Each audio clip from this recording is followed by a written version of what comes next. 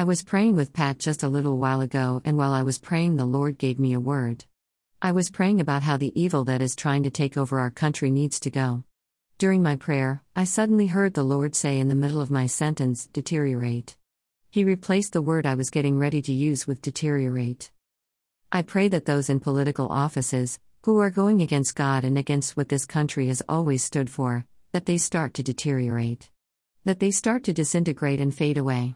That their influence, their power, their money, and their jobs start to deteriorate right in front of their eyes, and because it will be of God, there will be nothing they can do about it.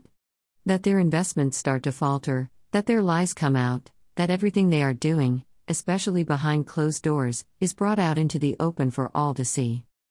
Proverbs 6:16-19. There are 6 things that the Lord hates, 7 that are an abomination to him: haughty eyes, a lying tongue, and hands that shed innocent blood, a heart that devises wicked plans, feet that make haste to run to evil, a false witness who breathes out lies, and one who sows discord among brothers.